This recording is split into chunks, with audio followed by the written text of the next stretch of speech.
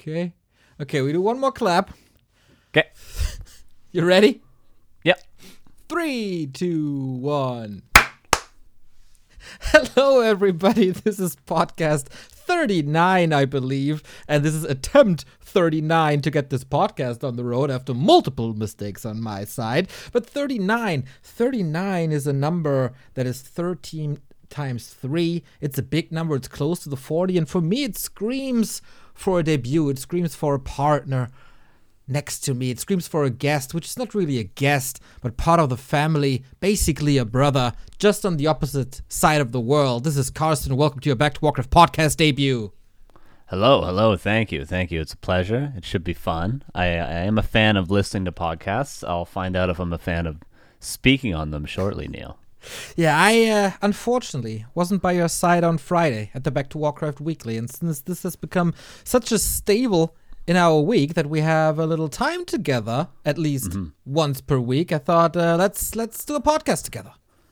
Yeah, it's good. Yeah, it was unfortunate. It was a little bit sad. That's sort of been our thing, Neil, has been getting together once a week. It was a thing before for the skill cups and all that, and I get to watch you play. Sometimes you get to watch me play. It's a bummer to miss it. And we're going to miss it this week as well because I'm going to be away. So 2 weeks in a row.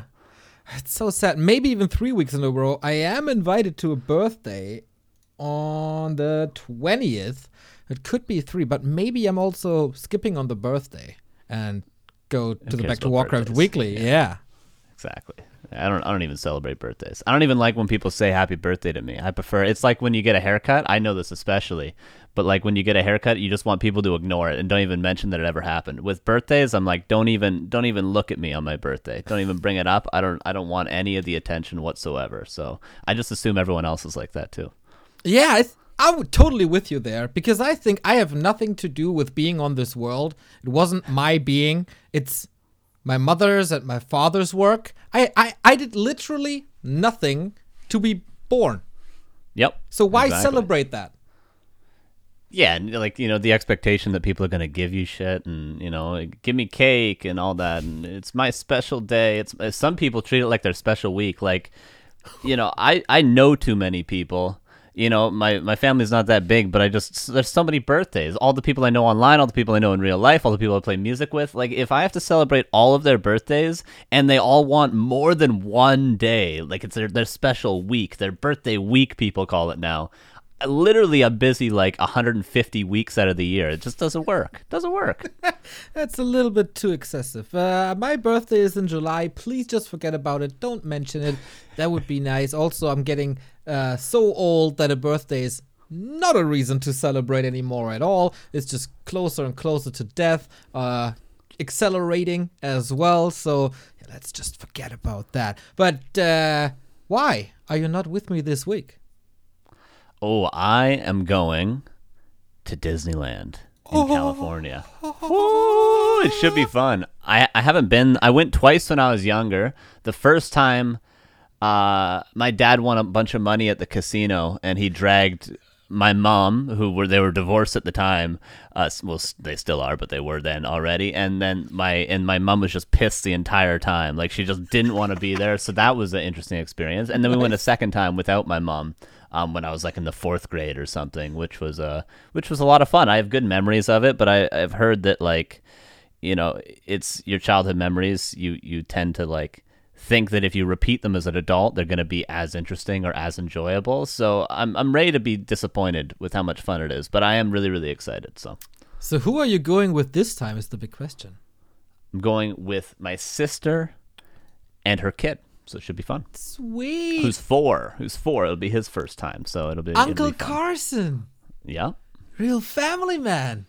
Mm-hmm. Okay, that is a good excuse, a very good excuse to miss the Back to Warcraft Weekly Cup. I will miss you, but I'm also very happy for you. I went to Disneyland in Shanghai with Lawlight and Soen and Focus, and that was one of the most magical days of my life. That's awesome. That's probably a banger Disneyland too. It's much better than Anaheim. Anaheim's kind of a shithole. Don't they have like 2 parks in Anaheim? Yeah, California Adventures as well. I don't know if we have passes for that as well. I think it's just the main park. But yeah, California Adventures is the one with all the big rides. But I like the more thematic stuff personally. Dude, and Shanghai, they had a Tron ride, and everywhere you go, it's just the soundtrack of Daft Punk is playing. It's amazing. It's pretty dope. Pretty dope. It is.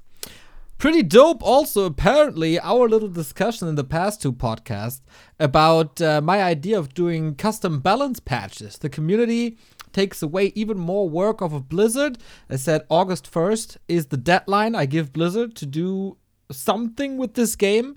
And if they don't react until August 1st, then we are taking over. And people seem kind of fond. I heard a little more criticism this week, though. So now I want to know, Carson, your thoughts on doing custom balance. I think we're going to disagree here, Neil.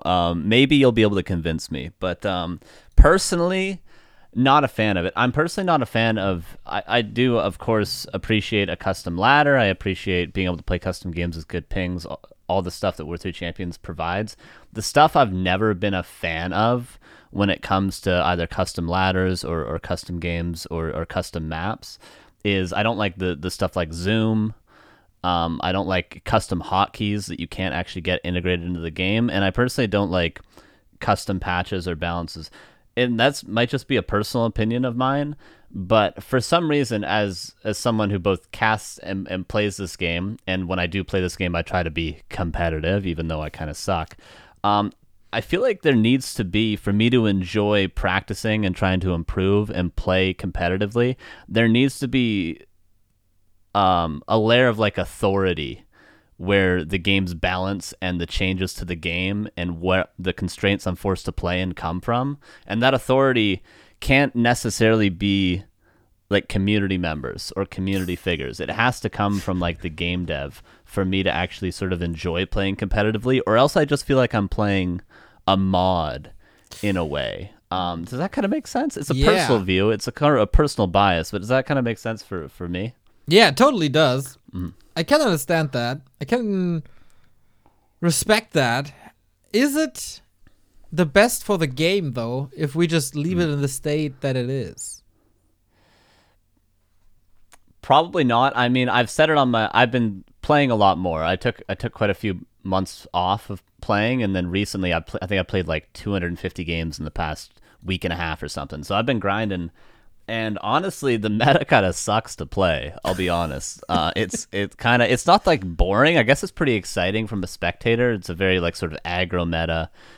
A lot of keeper harassing. Farseer headhunters is a super aggressive sort of play style. A lot of expansion stuff like that, which tends to be a lot of trade and aggro games. But to play, it just kind of everything just feels so toxic and abusive that I would like to see a shift in the meta. And yeah, I just wish Blizzard was around to do it, because also I would also like to play on their ladder too, because there's probably so many people, or not probably, I know for a fact there's so many people still playing on Battle.net, because if you queue for 4v4, if you queue for FFA, you find instantly, at least on NA. There's so many people, so I would love, as good as WC3 Champions is, them to do their own ladder and them to do their own balance patches and everything to be combined. And then again, there'd be that authority of if I'm a grandmaster on the Battle.net ladder, I'm a true grandmaster, if you know what I mean. So I'd love that to happen, but if it doesn't happen, yeah, it might be necessary. We'll see. They got some time. It's 2 months and 3 weeks. Blizzard, I hope you wake up. Our birthday is coming up soon, so that is the one birthday I actually care about, the Warcraft 3 birthday. So should you, Blizzard, if you're listening, get ready with whatever you have.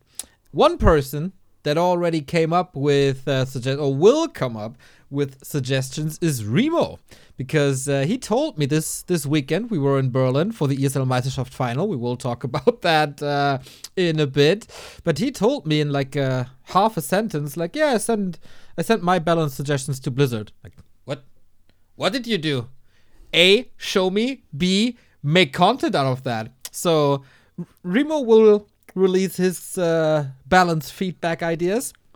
Then I will react to his balance feedback ideas. Then you will react to the balance feedback ideas. Then I will react to the reaction of your balance feedback ideas. It's a content loop that we're getting into soon. Very good, very good. Yeah, as a standard. Now, do you have this is obviously sort of probably the first step to how you do those balance patches. Do you know how those would be implemented? Like, would you get a panel of people? Would it be, Remo plus Grubby plus some other people? Or how exactly would this panel be voted upon by the community? Would the community be just the War 3 Champions community? Do you have an idea of how you do this, or is this still a work in progress? I think it needs to be a shadow regime. Nobody is ever allowed to know who's making decisions, because then inboxes will be flooded with hate. True. So, but then in a way, I told you I was going to disagree with a few things here, but in a way, then you're sort of self-appointed, and then everyone on War 3 Champions is sort of forced to play on the self-appointed balance team's balance patch, if that sort of makes sense. Yep. Is there a way to get? Obviously, I understand avoiding the people that are doing the changes once they're appointed, avoiding them getting all the hate threads and hate comments and hate messages. But how do we get to that first point of like, yes, we want this? You know what I mean? That's a good question. I don't know. I still got time to figure this out. There would probably be an anonymous email address where people can send feedback to. Of course, War 3 Champions must be involved in a way. The map-making community must be involved in a way because they are the ones to implement this. Maybe I really shouldn't be the person to be in the limelight for this because I'm way too bad of a player to decide on any of this. But I could take the hate and the blame. I could be like the president of the shadow regime to protect my ministers. But right, yeah. You'll be the Matt Morris. Well, I guess Matt Morris is to blame for a lot, and I would just delegate, I think. So I would be the Pete Stillwell, I guess. Right. Yeah, it's very much it's a very difficult problem. Because it's also like, well, there's just no matter what, there's going to be so much hate. There's always going to be people. There's people that hate on Blizzard's balance changes. There's always going to be people that are going to hate on these balance changes. Yep. There's going to be people that like constantly complain. And like for me, you say like, oh, I'm not a good enough player to make these balance changes. For me, like I consider almost everyone bad. Like I consider even a lot of top pros to be not that good a player. Like they make tons of mistakes. They get by on mechanics. They might not even have that good of an understanding of the game. Like a lot of people are just like super aggressive and it works for them, or they just outmicro their opponents and it works for them. But if you compare their strategies to that of like top pros, when I mean top, I mean like Moon, Lin, Happy, Infi, players like that, they're not actually that strategically sound. So like to trust even, tier 2, tier 3 pros with these decisions, like I don't know. I don't even know if they have the right opinions, because a lot of these guys, they complain about balance all the time as well.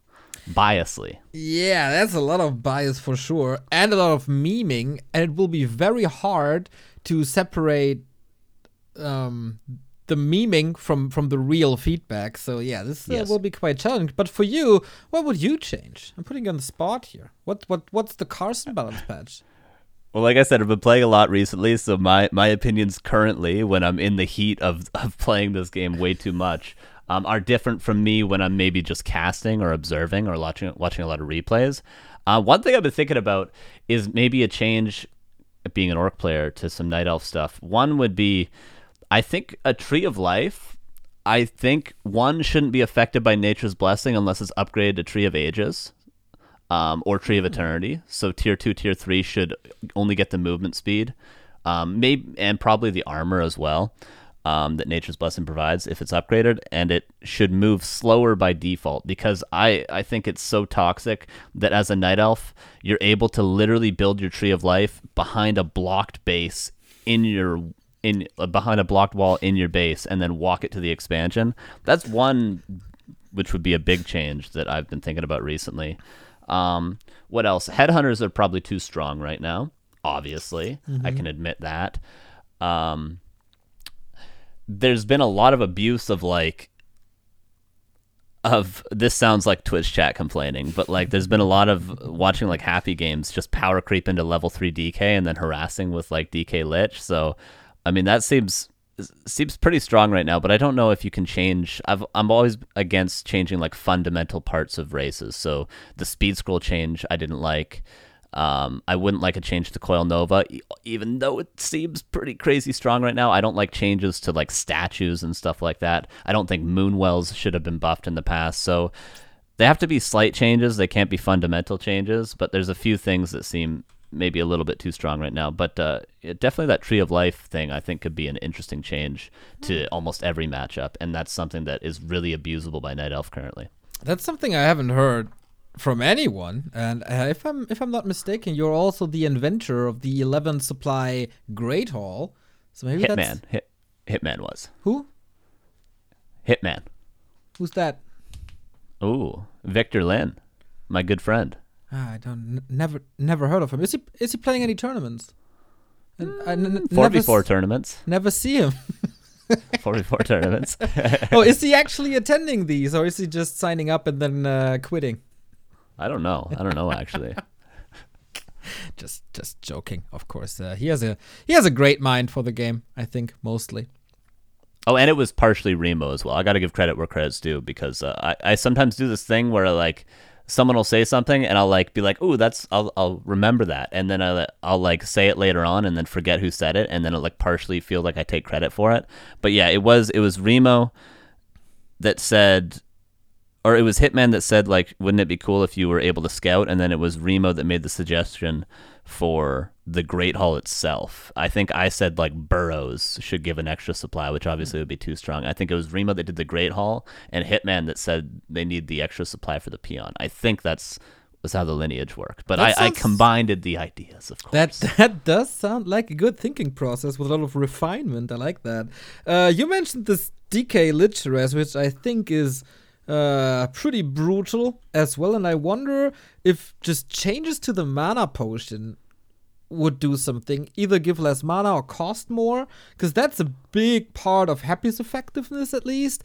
And this also could nerf Stomp and Clap a little bit. We've all seen overwhelming TCs, overwhelming Mountain Kings, which I think is also a little too strong at times.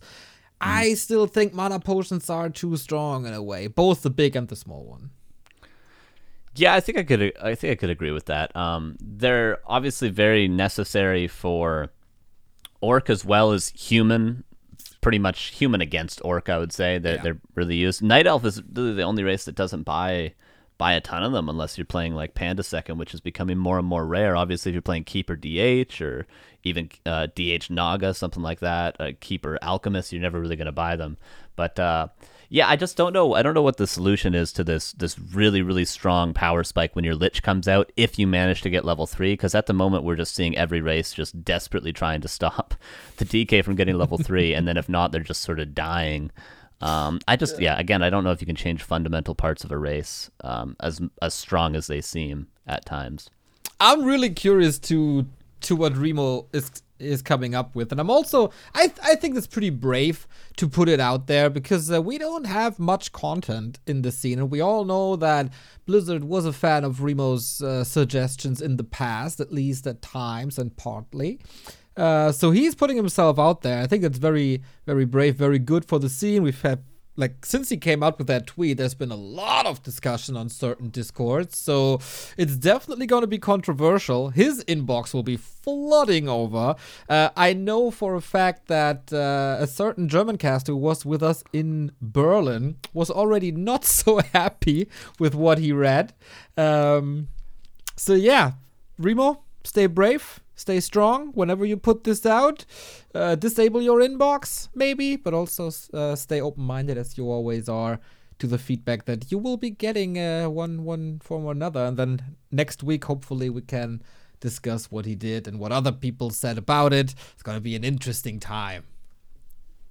Brave soul, Remo Demo. But he is people forget how good Remo actually is at the game. Like he's very strong. He's a very strong player. He knows, like, he's not even that well practiced, and he's still very good just based off pure, like, intuition and knowledge for the game. That's what that's how he wins games, and that's how he plays so well. So people forget. Reba knows what he's talking about. He's got the undead bias, like you do as well, Neo, of course, because you guys are undead players. But, he is a smart guy, very smart guy when it comes to the game. And his balance patches, his balance suggestions, not his patches, that's more of a meme, have been pretty solid in the past, because I've read his other Google Docs. So, people should keep that in mind for sure. Actually, since you say it, I would nerf a lot of undead, I think. Like, I tried to play so much with Tet Fiends, and then most of the stuff didn't work, and then I ventured out to playing more of an expansion style, and also play a lot of Banshees. So if I meet the same player a lot of times on ladder, and I tried Tet Fiends against it, and that absolutely didn't work, and then I play another strat, and it's ridiculously easy, it tells me that it's somehow a little bit too strong in one or two regards, maybe. So I would certainly nerf statues, probably Banshees. That would be one of my first points of attack. Yeah, and it's tough when there's a player like Happy as well to know. Like you almost kind of you want to look at the best of the best and you want to shape your balance changes. I think around the best of the best is probably a bunch of different philosophies on this, and of course, people that do balance for like game devs are very, very experienced, and they have a whole way of viewing it that's different from players most of the time. Like if you talk to the Frost Giant guys, that have a different philosophy than like I would or you would or Remo would most likely. Are you talking to the Frost Giant guys?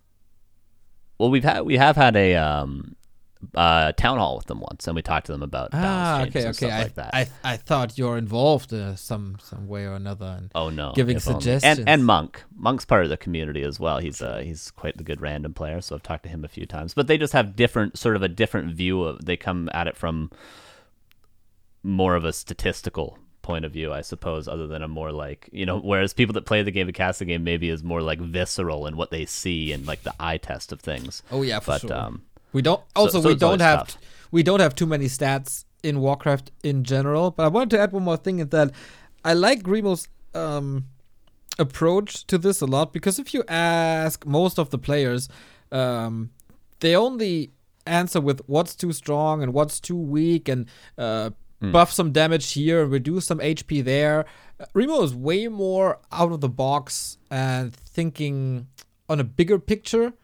Yes. And I like that approach. I think it's absolutely necessary to keep things more interesting than just changing a couple of numbers here and there. Yeah, because changing a couple of numbers most of the time isn't going to actually shift the meta towards something more healthy and enjoyable and balanced, especially. Making headhunters a little bit weaker isn't going to necessarily change people away from playing, Farseer TC, Tier 2 expansion. It's not going to change Night Elves away from playing Keeper against Orc. It's not going to change Undeads away from, this Tier 3 push style or whatever it is, or Criplord. It's not going to actually shift it into a more healthy direction by just changing a couple of numbers or just saying, oh, X is broken, nerf X. It doesn't always work. We saw that with the Criplord. Criplord's still popular. Yeah, and it, of course, was a little too strong. So we'll see. It's all theoretical, of course. So it's somehow cool to just fantasize a little. Let your imagination do the work for you. All of your balance ideas are, of course, very, very, very welcome. If it's constructive feedback or some cool outside-the-box thinking. I got some Tavern Hero ideas, for example. Still got to look at them, but people in the community are open-minded when it comes to implementing stuff like that as well. So if you think I should be the master of balance, I should be the new Matt Morris and implement all this, then hey, let us know. If you think that you're better than Remo, send us a paper, send us a presentation, do a video, get it out there. We need content in this scene. Yeah, definitely. That's a great point. Like, the best way to have your opinion heard is not to yell in a Reddit comment. If you think you know what you're talking about, do a full manifesto, a schizo post for us. Send us a whole big ass document, and let's see your well thought out, organized thoughts, like you say, instead of just being, screaming at the rooftops of the very small rooftops of Reddit. Because honestly, I don't even read those.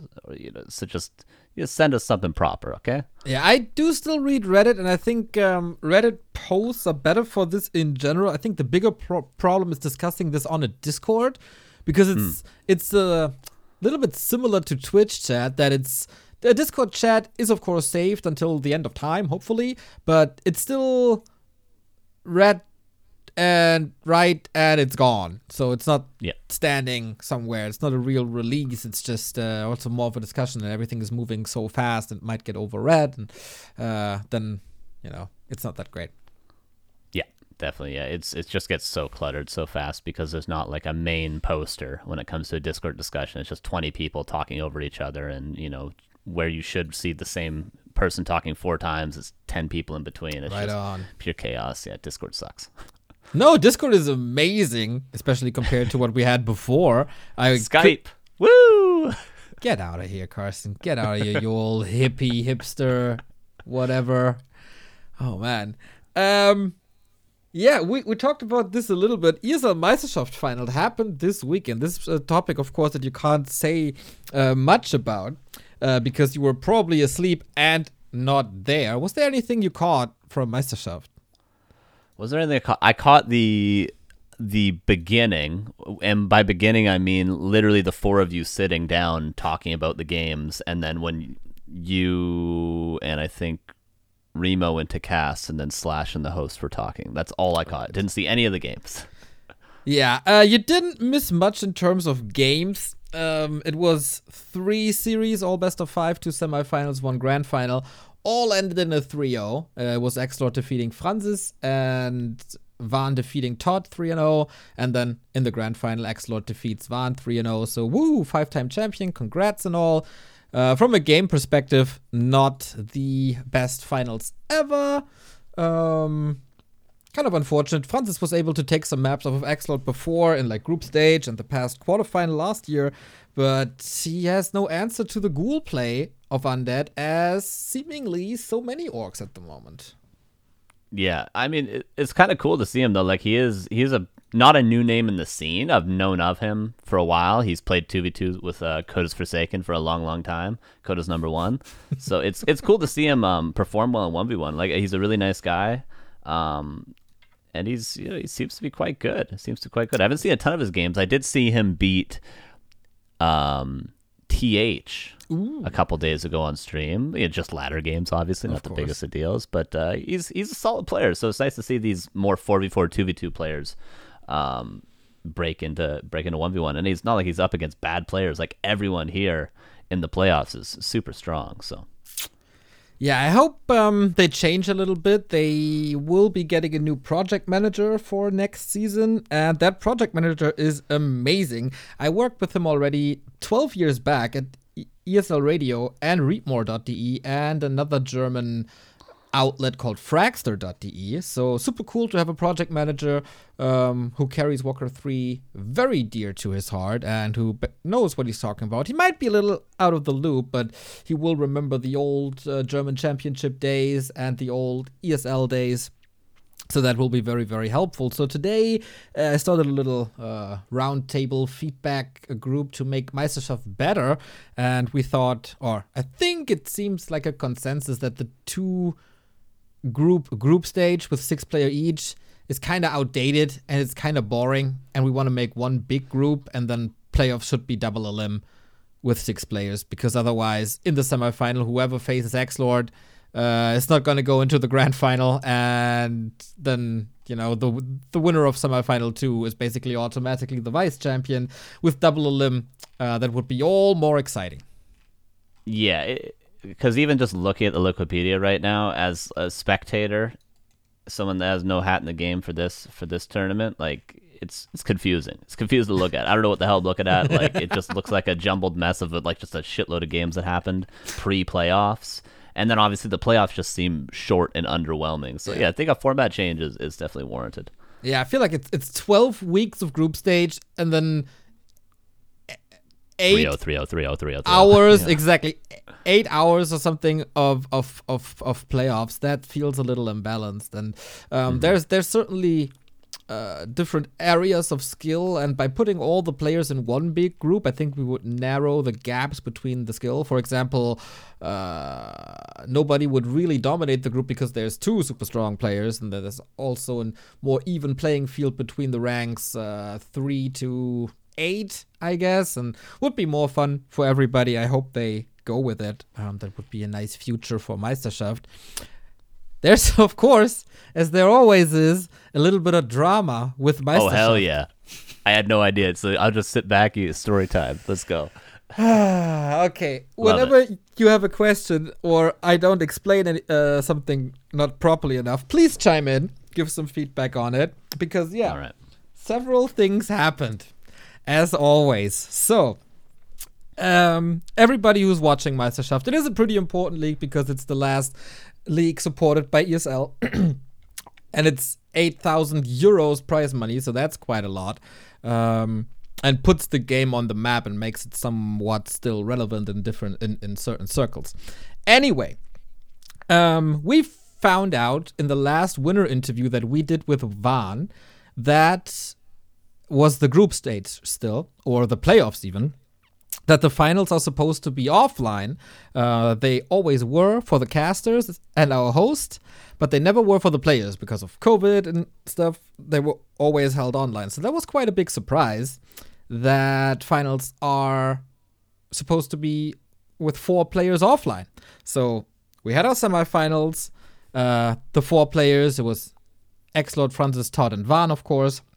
So we were all getting excited and looking forward to meeting the guys. I knew for quite a while that Todd wouldn't be coming.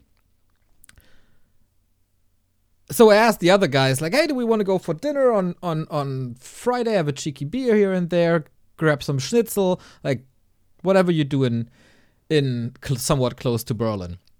And everything was figured out. I saved some seats at a restaurant that we knew from there, and everybody was excited to meet each other until 2 days to the final. That was, I think, Thursday. Yeah, on Saturday was the final. On Thursday, I got messages that apparently the other 3 players, Van, Xlord, and Francis, were never informed that Todd would be playing from home.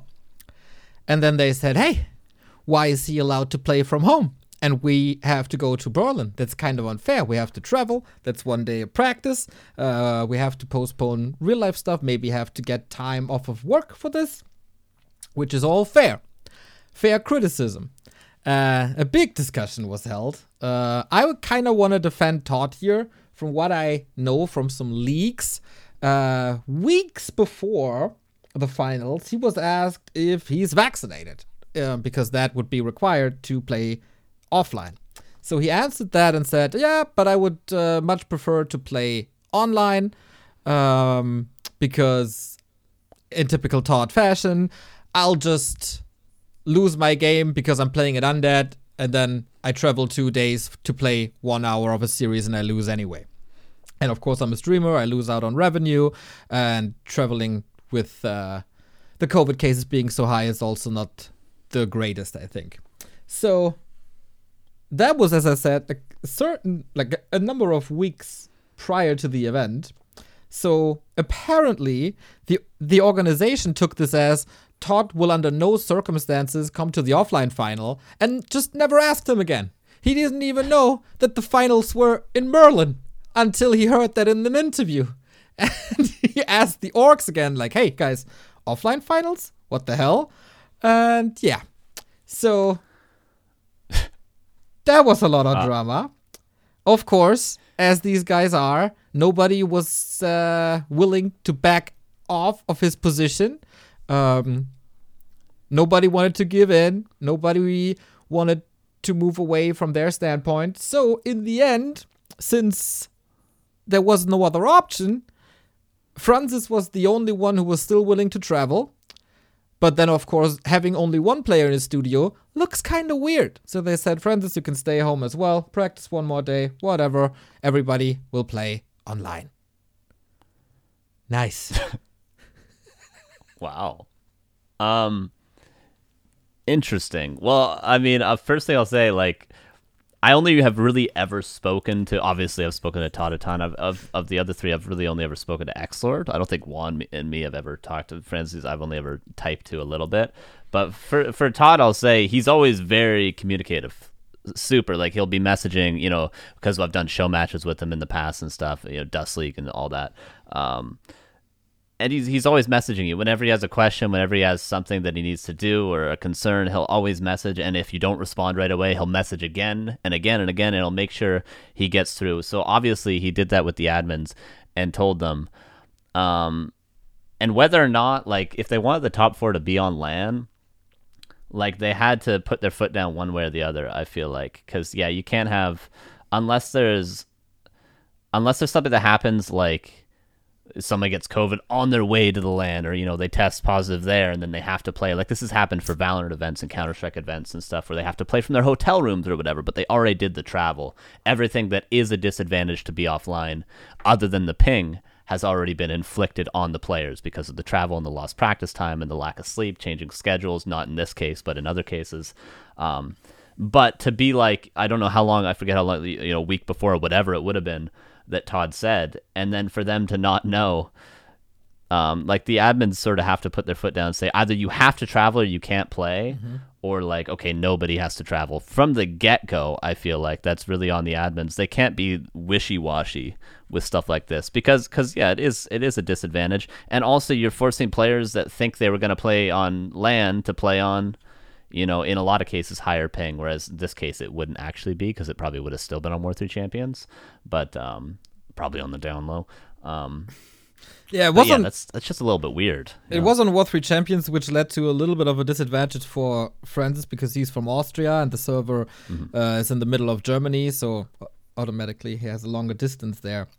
So from my perspective, League Ops are to blame for not letting Todd know that offline finals are happening and that it would be really, really great if he comes along, even if it's just one day.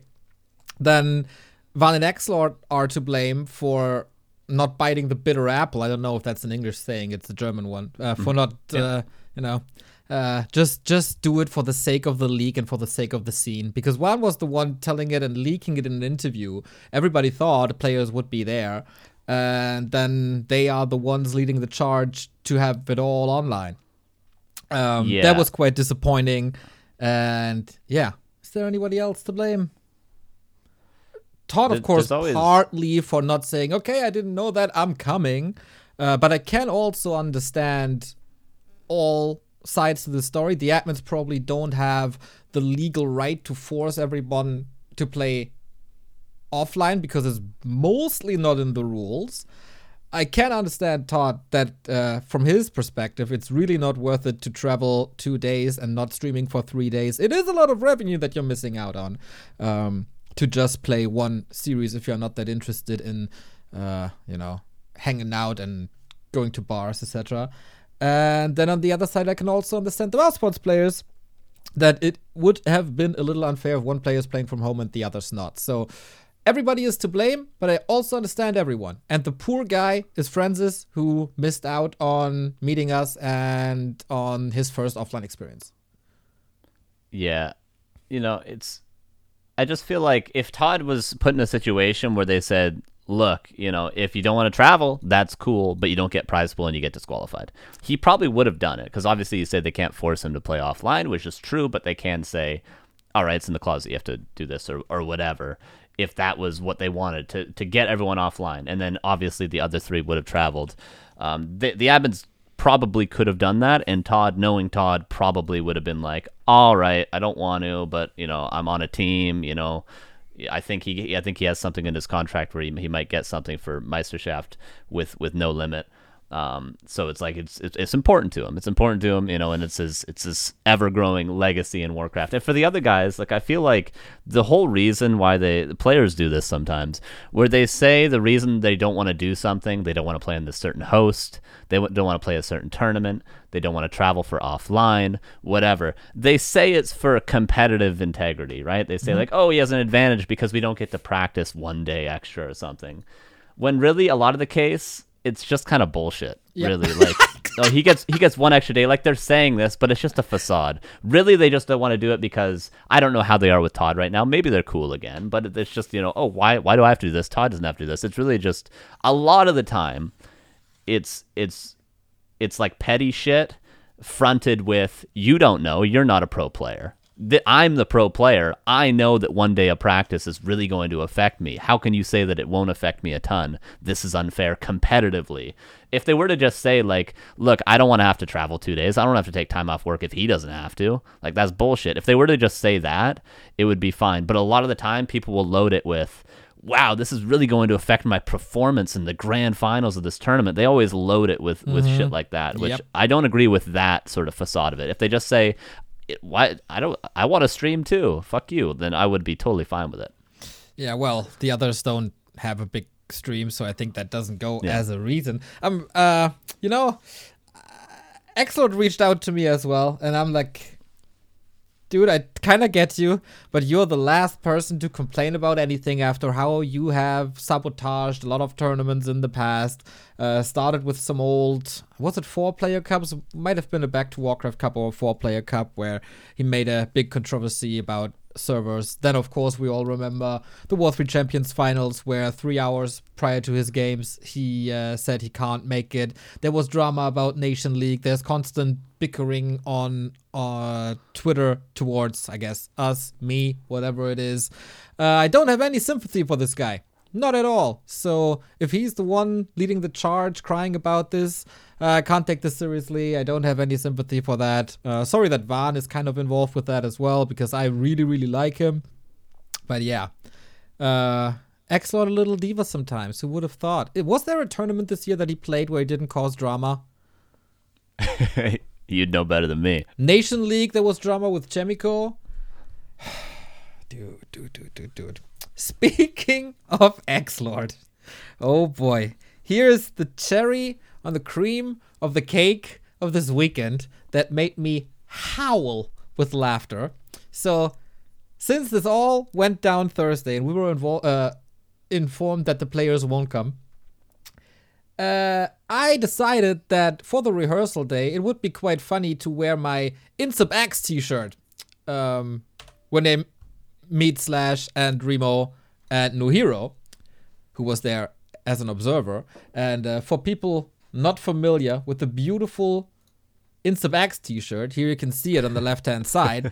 It is Xlord's head on top of a skeleton, because I think it was a year ago by now, Insub was making a little fun of Xlord being so thin, I guess, and they photoshopped this. And yeah, there was some drama involved, because Xlord reported this t-shirt to the Mouse Sports guys, team managers or legal or whatever, and Insub got an email from Mouse Sports saying, "You're not allowed to do this. We might sue you." Which is awesome, which is such good banter, man. I love it, because, you know, a Canadian talking shit to a German, I mean, we know who has the upper hand there. Sorry, Neil, but, I mean, come on. That's just good banter. I mean, Insub's good at a lot of things, and one of them, that's probably his strongest suit right there. That was freaking gorgeous. So, of course, Insub leaked this email from the Mouse Sports guys back then. And one guy in the... So good. Not that great that he was doxing the team manager. That could have been blacked really out. toxic, but it's hilarious. Yeah, it is really hilarious. Toxic, I think we talked about this in one of the episodes prior. So one guy in the community decided it would be a really, really great idea to do bootleg t-shirts of these and spread it to some streamers and personalities. So I said, of course, man, sign me up. I want this. And then I got this. So I went to the rehearsal day, straight out of the train, not checking into the hotel, but straight to the venue. So I couldn't change my shirt or whatever. And I thought, hey, it's just rehearsal day, man. This won't be on any streams. This won't be public. This won't be part of the official event. And I was doing my thing, you know, setting up the overlay, you know, that takes some time. And Slash was running around and doing some Instagram content, like stories and stuff with some pictures. And turns out Xlord saw that I'm wearing this shirt. You can check it on Instagram, right? Who is viewing this content. And the Mouse Sports people didn't see this. Only Xlord saw this. And then a day later, I hear, hey, there was a complaint. Did you hear that? It's like, what the hell? They were complaining about a certain shirt. I got an email from Mouse Sports. Like, dude, really? Like, yeah, take care. Just so you know, if they approach you, yada, yada, yada. So this happened again. They complained again to the officials, to basically my employees, about the shirt I wore at rehearsal day. Like, are you freaking kidding me? How ridiculous is that? And again, this is just like with the whole, competitive integrity, I don't want to travel, when really it's, you're using my intellectual property, my team is going to get mad at you, is really just a front for, I don't like Insup, this is something Insup made, I don't like him. I want to hurt Insup somehow, whether it be people don't wear his shirt, people don't laugh at his joke anymore. It's all just a front, which is, if it were to just be like, hey, fuck you, Insup, I don't give a shit, I'm going to get my team to fuck you over, and everyone that wears your shirt, that'd be fine. But it's all like, oh, you can't use my face, it's my intellectual property. That's my only issue with it. Yeah, because obviously Insup kind of is in the wrong, as hilarious as it is. True. But then to me, like, sending it to my employee, basically, or to the project manager or whatever we do, is basically the same shit he did with Todd when he was tagging DreamHack and No Limit Gaming, I think, on Twitter. Just getting, like, putting a position or a job in jeopardy for wearing a shirt. Like, come on, dude. Grow a pair. Get over it. I'm curious, maybe I have to talk to a lawyer or something. What if I do like a comic style version of X-Lord that kind of resembles him, but not too closely, and print it on shirts? Is that legal? Can I wear that? Can I spread that? Can I sell it? I'm not sure. I think it would depend on how close it is. Probably. Yeah. But I don't know. Or how you'd brand it. There's probably something where, like, if you brand it as, hey, this isn't really X-Lord, but it kind of is. I think there might be some law against that. I'm not sure though. Not sure. You gotta talk to Floss. Yeah, for sure. So hey, Mouse Sports, I hear that you have some decent clothes. Let me check this out on your homepage. What do you got there? I've been a fan of your clan for probably 15 years or something, so this is a little bit disappointing. So you guys are sponsored by Puma. If you want to decide what I wear on rehearsal days, just send me stuff. You got my address from when we collaborated together, when we announced your Warcraft team. Remember that 2 years ago when we did you that favor? That was nice. So if you want to decide what I wear on basically days off, feel free. Send me stuff. Gladly wearing it. Easy. All right. Yeah. That was Meisterschaft. Fun. When you get this group of guys, it's always drama. It's always good stuff. You get Todd with any undead player in Europe, and it's always good times. Oh shit! You missed that. Oh my god! We have to talk about one more thing, even if it already takes way too much time, where you have almost no input in. Someone decided it's a very, very good idea to do loser interviews. Oh, fuck off. And I thought, guys, that's brave. If Todd loses this could be something a little bit outside the norm, a little bit rough around the edges, just so you know. Yeah, we do it. Okay, they did it. And oh boy, there was some talk about Human being very weak on the broadcast. There was talks about, like Todd said, he considers one-on-one as dead to him because Human is unplayable. And he pretty much knew that there was no chance, that there was no chance on every single map, when we all were kind of the opinion that he had a lead in every single game and Van turned it around every time. And there would have been maybe one or two better solutions to the way Todd played it. But of course, it was also very emotional and in the heat of the moment. So yeah, he was basically he was I think not doing the league a favor with that loser interview. But also, I did not appreciate doing losers interview at all. Like, who's doing losers interviews? Yeah, no one should. That's just. I mean, if you put it like in the rules or something, then players have to do it. But you can't control what the players say. And if you're gonna do a losers interview, you're going to get the real shit because they're going to be tilted. Like Todd, obviously, I didn't see the interview, but it sounds like he didn't say anything wrong at all. He literally said he just lost. He was tilted, as everyone is after a loss. It's no, he said he's not tilted. He never tilts, he said. Oh, okay. Well, in a different sort of tilted than, let's say, emotional. Maybe in a negative headspace, something like that, and like if I was in a loser's interview, like what kind of content are you hoping to get? Dude. Yeah, the game is shit, I hate the game, this sucks. Fuck right, undead, right? My race is unplayable, don't play this game, don't play human, whatever. Like that's what you're gonna get out of me after I've just lost a series. Like if that's what the TOs want, go ahead, yeah, interview me, sure, but that's what you're gonna get. And I think it's totally acceptable if players give horrible interviews in a loser interview. That's exactly what they should be. I think it was a very entertaining interview. It just didn't do the league any favor because it put the game in a bad light. Yeah, exactly. All right. Well. Looking forward to next season. Qualifiers are very, very soon. I will be playing. Remo will be playing.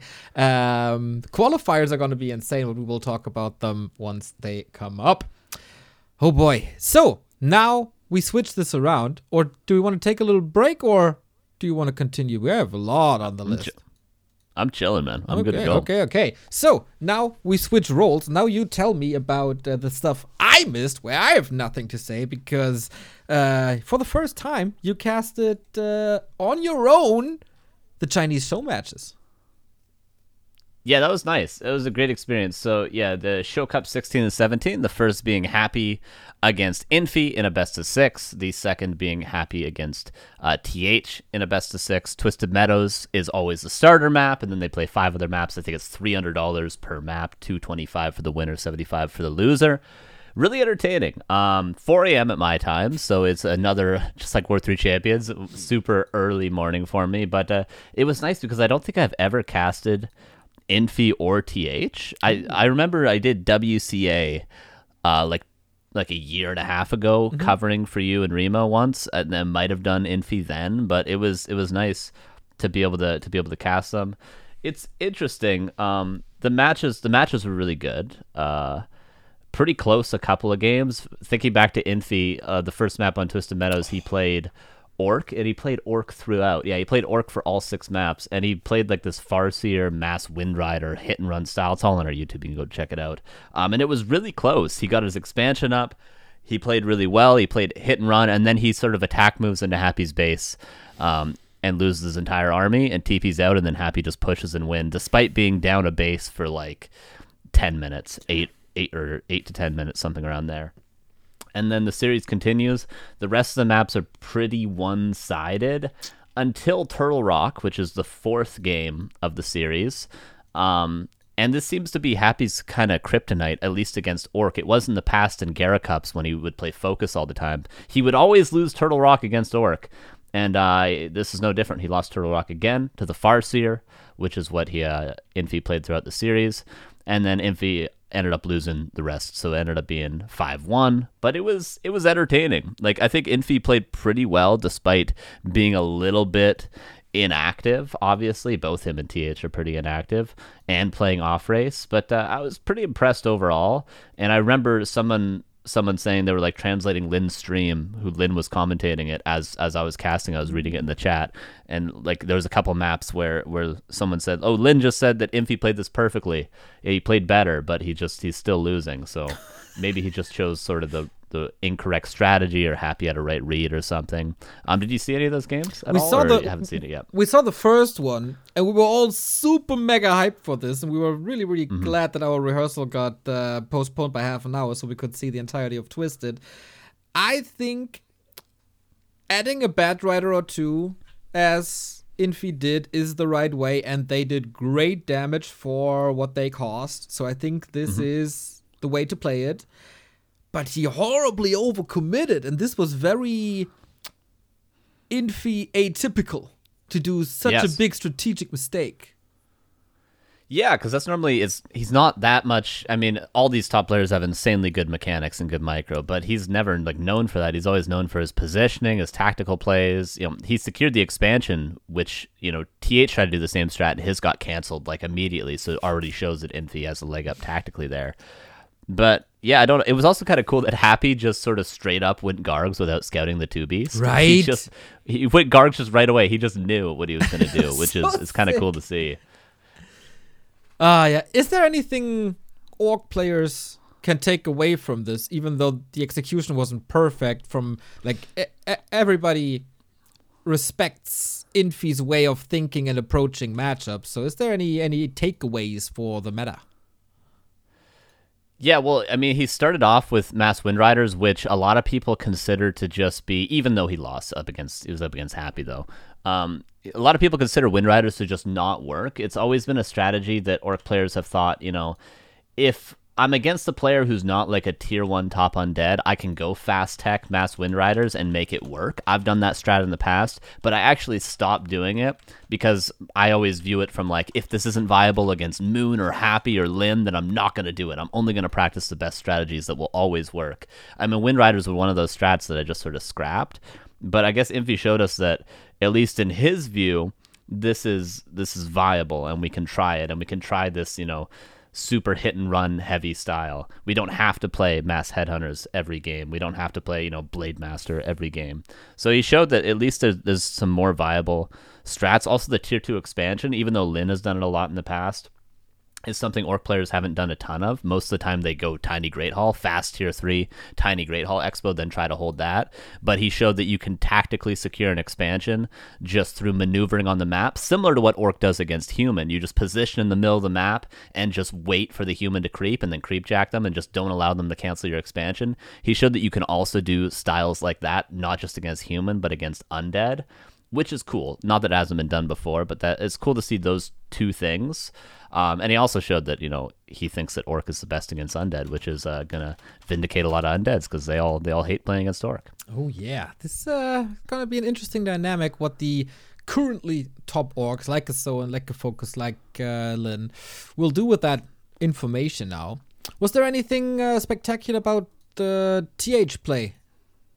Because that was way more races involved, right? Yeah, he played Orc on, so it always started on Twisted Meadows. Mm-hmm. These show cups always do. He played Orc the first map. Echo Isles was map 2. He played Human there, which is Human actually. He played Orc twice, Human twice. Orc 3 times, yes. Human twice, Night Elf once. And actually, the 2 times he played Human, that looked to be TH's best race, actually, still. Even though he's been playing a lot of random, he's been playing a lot of off-race, and he played Orc most of all in the series.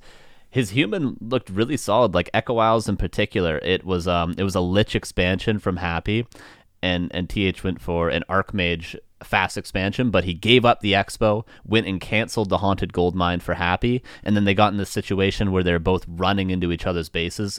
TH trying to kill Acolytes, Happy trying to kill Peasants with Ghouls and Nova.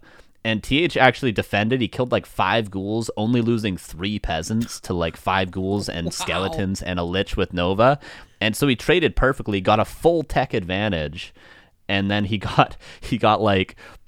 This is hilarious. So there's 5 permanent item drops on Twisted Meadows on each side, right? So there's the Green Camp, Mercenary Camp, Murlocs, Expansion, and Turtles in the corner. Of those 5 drops, TH got 4 rings and a Ring of Regeneration. Those were his drops on his side. Way. Oh, how unfortunate is that? Yeah. So if he had gotten better items, I think in the transition late game into Inner Fire Rifles with a couple of Knights, if he had gotten better items, maybe he could have pulled it off, because Happy had like pretty all right items. He got good Lich items. I think he got a Pendant of Energy from his corner turtle. So yeah, really, really bad drops. 5 of the worst drops you could possibly get. So that his Human looked very impressive. His Orc, he did pretty similar things to Infi. 2 Beast.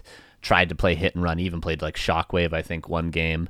Night Elf, he played Dark Ranger, and Happy played Fast Expansion, and then he 2 Ancient War Huntress all into his expansion, killed the Expo, built 2 APs at the Expo, this is on Last Refuge, and then built a Tree of Life at Happy's Natural, and then just tried to hold the expansion. That was a super exciting game. Almost got level 6 Dark Ranger, but we didn't end up seeing Charm. So that definitely recommend the series, even just for that game and for the Echo Isles game. But it did end up being a 6-0 for Happy, because he kind of he's just better. And I think TH is in worse shape than Infi currently. I think Infi still has the ability to be a top player if he practiced, whereas TH, I think, it would take a little bit more probably for him to get in top shape again.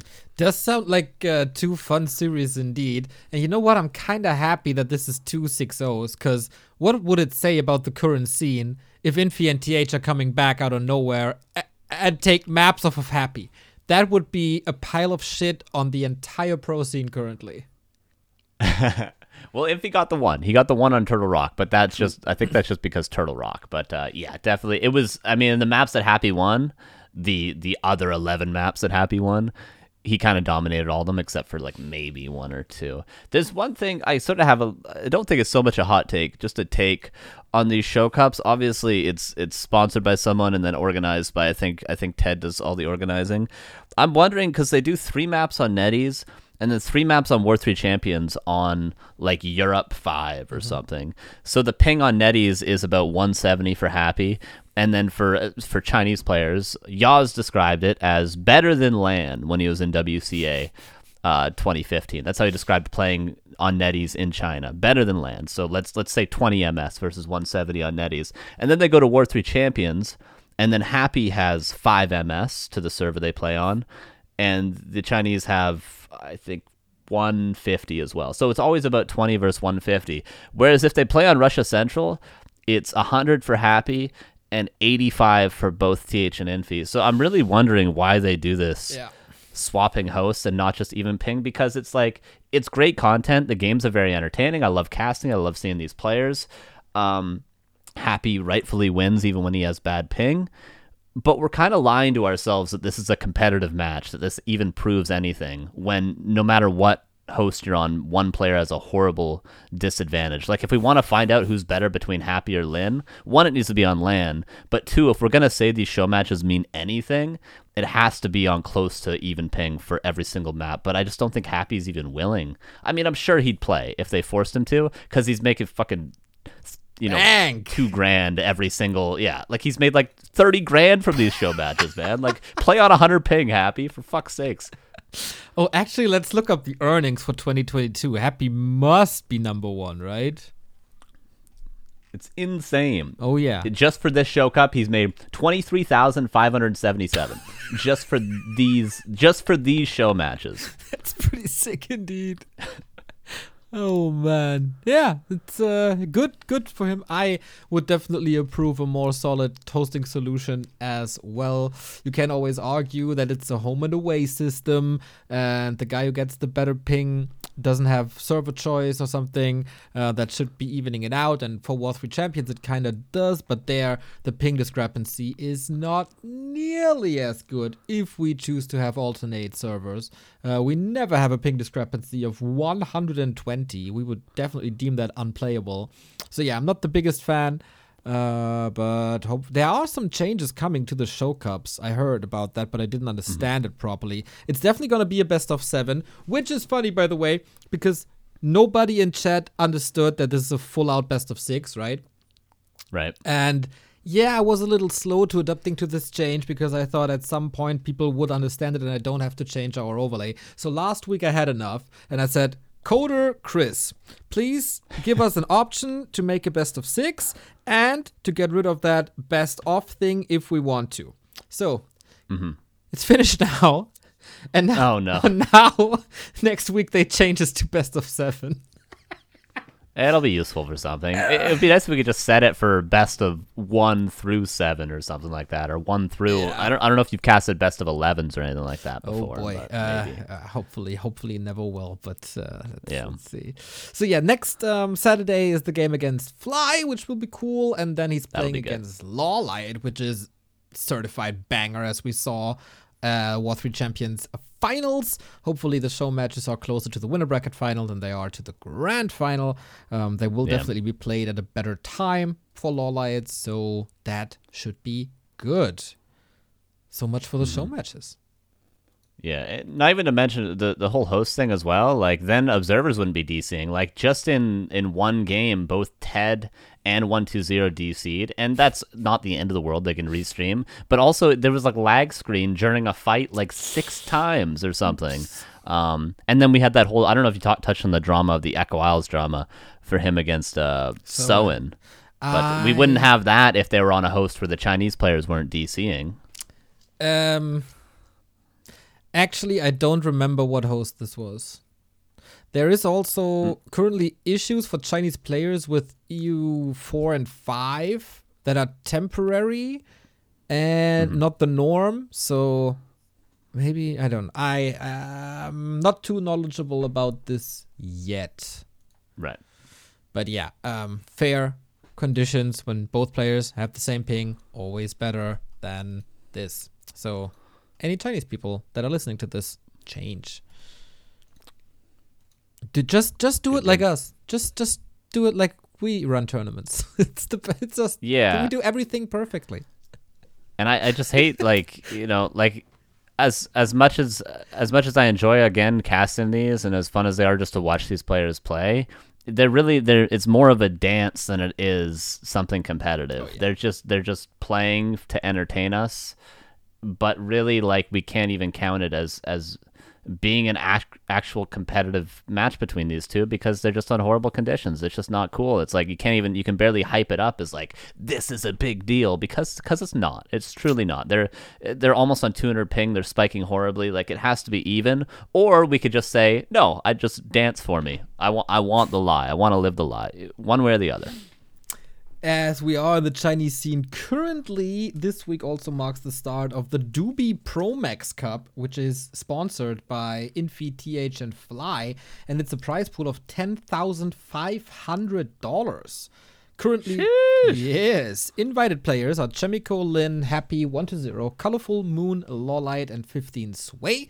There will also be 8 players from the qualifier, and then every invited player will be paired with one of the players from the qualifier, and the 8 winners of these preliminaries will be competing in a best-of-7 round-robin format. So this is a lot of content and a lot of games coming to our home screens. I thought that was all great until round robin and best of 7. Up to that point, it was great, but it should be fun. I mean, it'll be a lot of games. It will be a lot of content, which is a lot of watch time, which is great for the project. If you all like and subscribe and ring the bell everywhere you are, on Twitch when you want to watch it live, on YouTube. Exactly. That's a bell. Exactly. Audio listeners, I rang a bell. I think people were able to hear this thanks to your beautiful microphone. And of course on YouTube as well to get the notification for our latest content. From the Chinese and Asian scene to Western competition. Basically an American competition where I'm part of, you're part of, and a couple of pros are part of. Fountain of Mana League Season 3, 140 players. I am super hyped. Yeah, this is great. I've loved this format of tournament. I played in Washed Up League as well. I don't know if there's been any others, just this and Washed Up League, I think, but this is such a fun format. I'm really stoked on this. So you sign up and you will be paired into a group of 8 people that are close to your MMR. So this is of course a grassroots competition, so there's a lot of people from the community that are also participating in stuff like GNL or Creep Camp, but also a lot of pros signed up, a lot of god tier gamers. Group A is insane. Foggy, Starbuck, Neutron, Please, Dice, Insup, Hitman, and Shake. Yeah, that's pretty nice. I'm surprised to see Foggy there because a player like Starbuck, probably the second best player in that group. He's very community oriented. He's always in Twitch chats and stuff. He's always talking to the gym guys. He gives people advice all the time. But a player like Foggy, he just sort of shows up and wins and then leaves. And he has his YouTube channel and his stream and all that stuff, but he's not really overly involved with this sort of community of people. So I'm surprised to see him, but it's a pleasant surprise. Did you just say that Starbuck is better than Hitman? Right now, Hitman's a little bit washed up. He'll even admit it. Damn. So you're signed up as well, and you're in a group with music inspired Riva, Dark, Forel Mashi, Licks, and Six Bones. Yeah, I was surprised that I was put into, was that Group D? Yeah, Group D. I thought maybe I would be put into Group E. But I mean, it's a good challenge. Good challenge for me. I think the main thing is I need more time to practice. Like, given another month, and I'll be confident here. I think I would destroy all these players in 1 month. But Really? right now, I don't think I'm quite ready, especially in Orc Mir. I don't think I'm quite ready. And there's a few orcs in this group. So if I can make it out of the group stage without just sort of losing to everyone, I have to play against Inspired like today or tomorrow. I think I'll be good to win it. I just need to make it out of the group stage. That will give me enough time to practice, and then I'll win the group. But I got to make it out of the group stage. Damn. Okay, for my group, we have to scroll down a ton to Group N, where I'm paired with Nothing to Say, Pumpsifer, Hightor, Vampy. I got a rematch with Buzzkill and Mission, and Brickbar is there. So MMR-wise, I'm the weakest player of the group, probably also the least active player. So my goal is to steal maps here and there. If I'm ending up top 5, I'm super mega happy, but I could also be pummeled throughout this league. Yeah, it happens. It happens, especially when you have to play everyone, so you can't avoid many people. Like, I almost got put in a group with AKM, and I swear to God, AKM has my number, man. That Blood Mage Mass Tower style, like, he owns me. So I was a little bit relieved to not have to have AKM in my group. But yeah, you just can't, like, if there's players that you struggle against or matchups you struggle in, this really exposes all of that. So I'm surprised, actually. I was just scrolling up a little bit.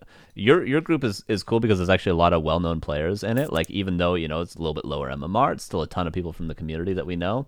Atheist P is in the group below me? Really? Yeah. Isn't he sick? I thought he was, like, super sick. Yeah. He's playing Team Serbia. He's not bad. Am I better than Atheist P? Incredible. Look at me go. Yeah, we'll figure this out, probably. If he owns his group and you get your ass whooped, we'll see about that. Maybe they underestimate. I think he probably will. I think he will, yeah. They might not know Atheist P. Maybe, because he's a little bit, I mean... If you're around like 8-9 years ago, you remember him, but like he's maybe not a name that's too active in most of the popular tournaments currently. So who knows? Maybe they underestimate him. So tomorrow is the start of Group A. We will cast Foggy and Shake. I will be playing my first matches on Sunday back to back against Mission and Reixa.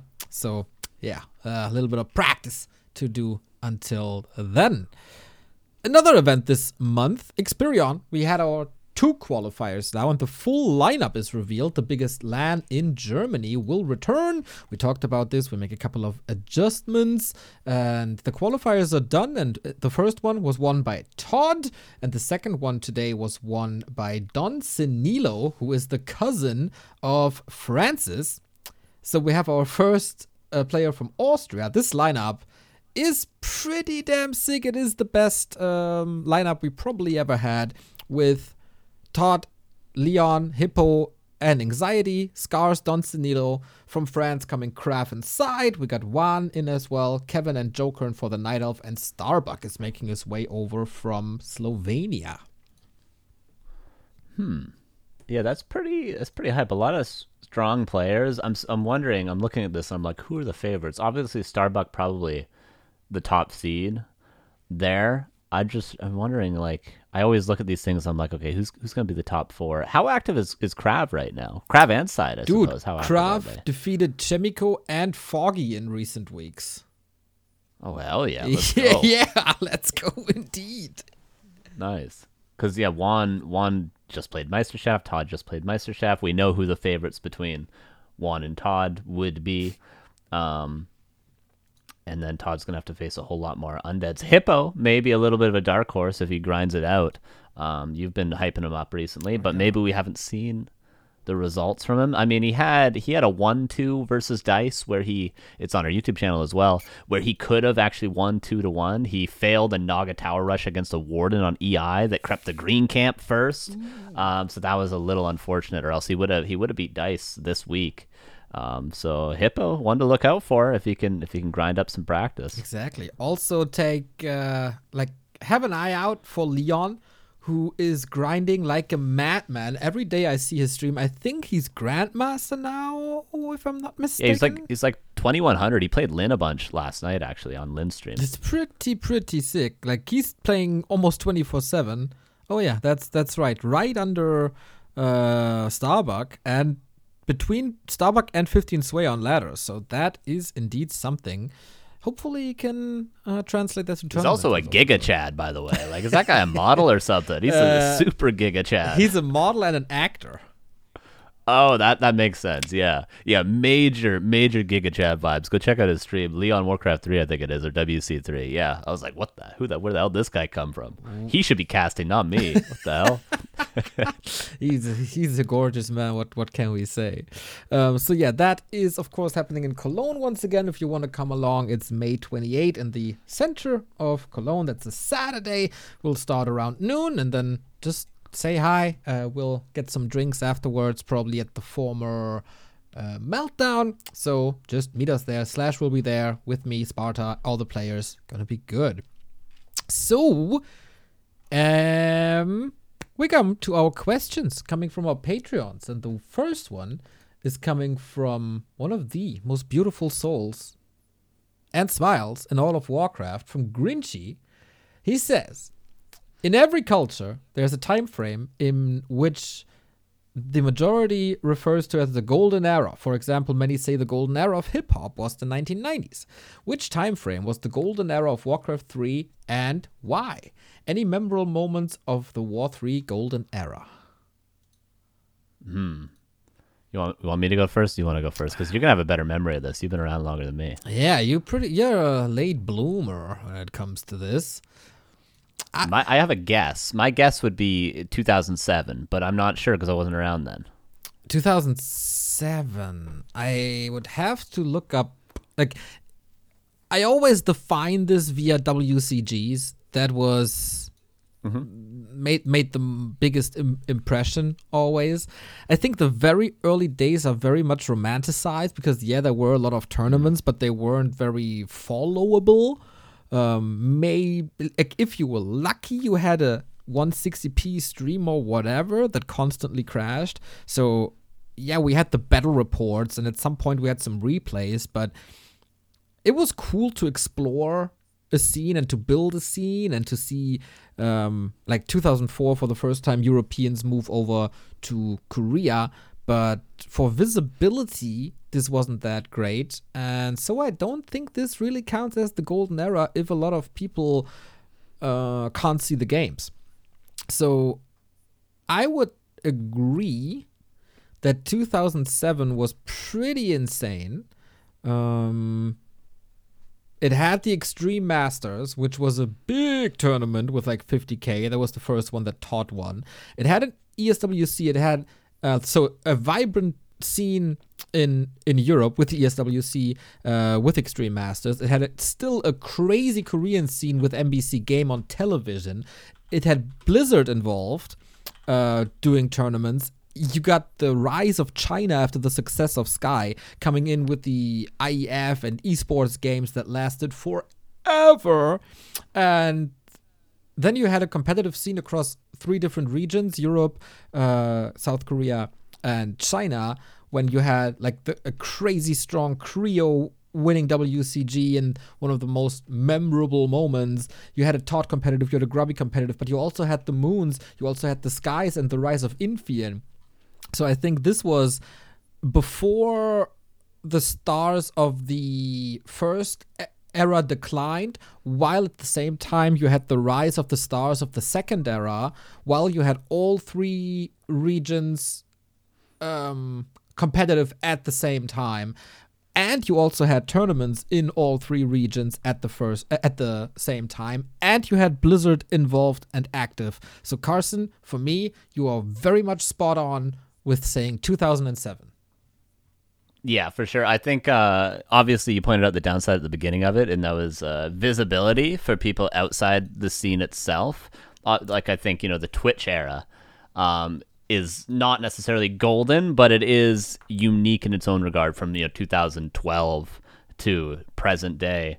Maybe even 2014, from like the War Chief Rich days of streaming, like those years onward. Twitch era, great. A lot of people would say, that's the best for visibility, for people being able to watch and enjoy the game that maybe aren't necessarily pro players, for communities talking about the game and, expressing ideas about the game and all that. The Twitch era, it was the best for that. But if we're going to define golden era, we have to define it by amount of money and support in the scene and just player base in general. So like, even if you just look at the tournaments, like I looked it up while you were talking there, it's like all the top tournaments have been in the last like 5-6 years, because we have the number one prize pool of all time was WCA 2015, apparently 100K, and then WCA 2014 after that. But if you just scroll down a little bit, like so many of these top prize pools are 2006, 2007, like all the ESWC.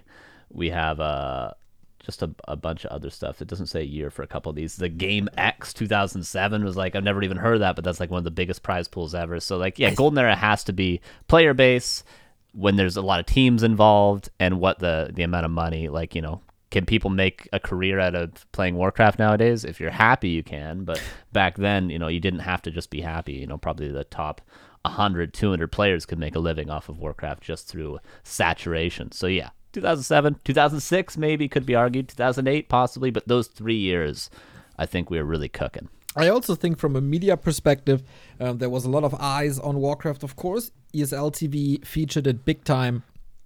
Also in English, if I'm not mistaken. SK Gaming was doing a lot of coverage, and Media Makers was doing a lot of coverage. And that was a big chunk of all of esports journalism at the time, when there was basically no social media. So we have to keep that in mind as well. And yeah, there was a lot of articles. It was also the height of like WC replays, for example. The forums were very, very vibrant. Yeah, I would say. Classic website. Miss that website. Exactly. Shout out to everyone over there. I think cool that we say the same year. There's not even the biggest argument about it.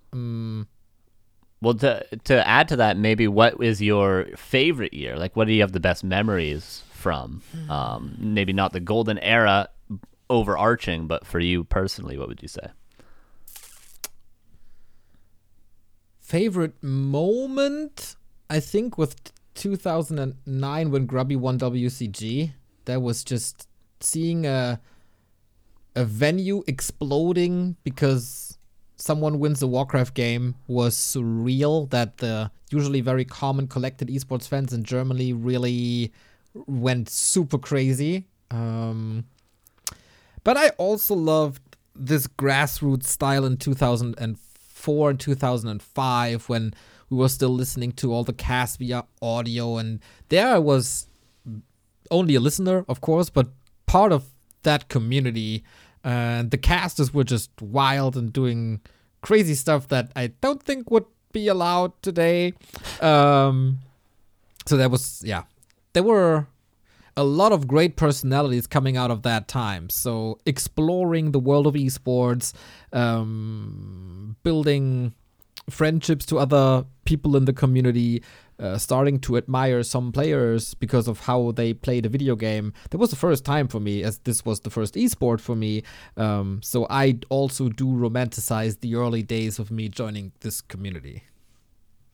For sure, yeah. And also just the whole idea you mentioned, the first esport for you, but a lot of it was when esports was really becoming a thing as well, with like Brood War and Quake being bigger. Maybe it was a little bit past Quake. Maybe we were into the Counter-Strike days for FPS games, but still, like, past the days of, people just all, like you say, grassroots, making their own tournaments, to actual, oh my God, there's eyes, there's journalism, there's teams, there's jerseys, there's crowds. It's, just that whole thing is like, it's a big deal. It's a big deal that we've gotten from, lands in people's basements in 99 playing Quake to, arenas full of people. And that was sort of the transition period right there. Yeah. Sometimes I feel like it got a little too corporate by now in many esports, but that's why Warcraft 3 is so beautiful. There's not too much commercialized stuff happening.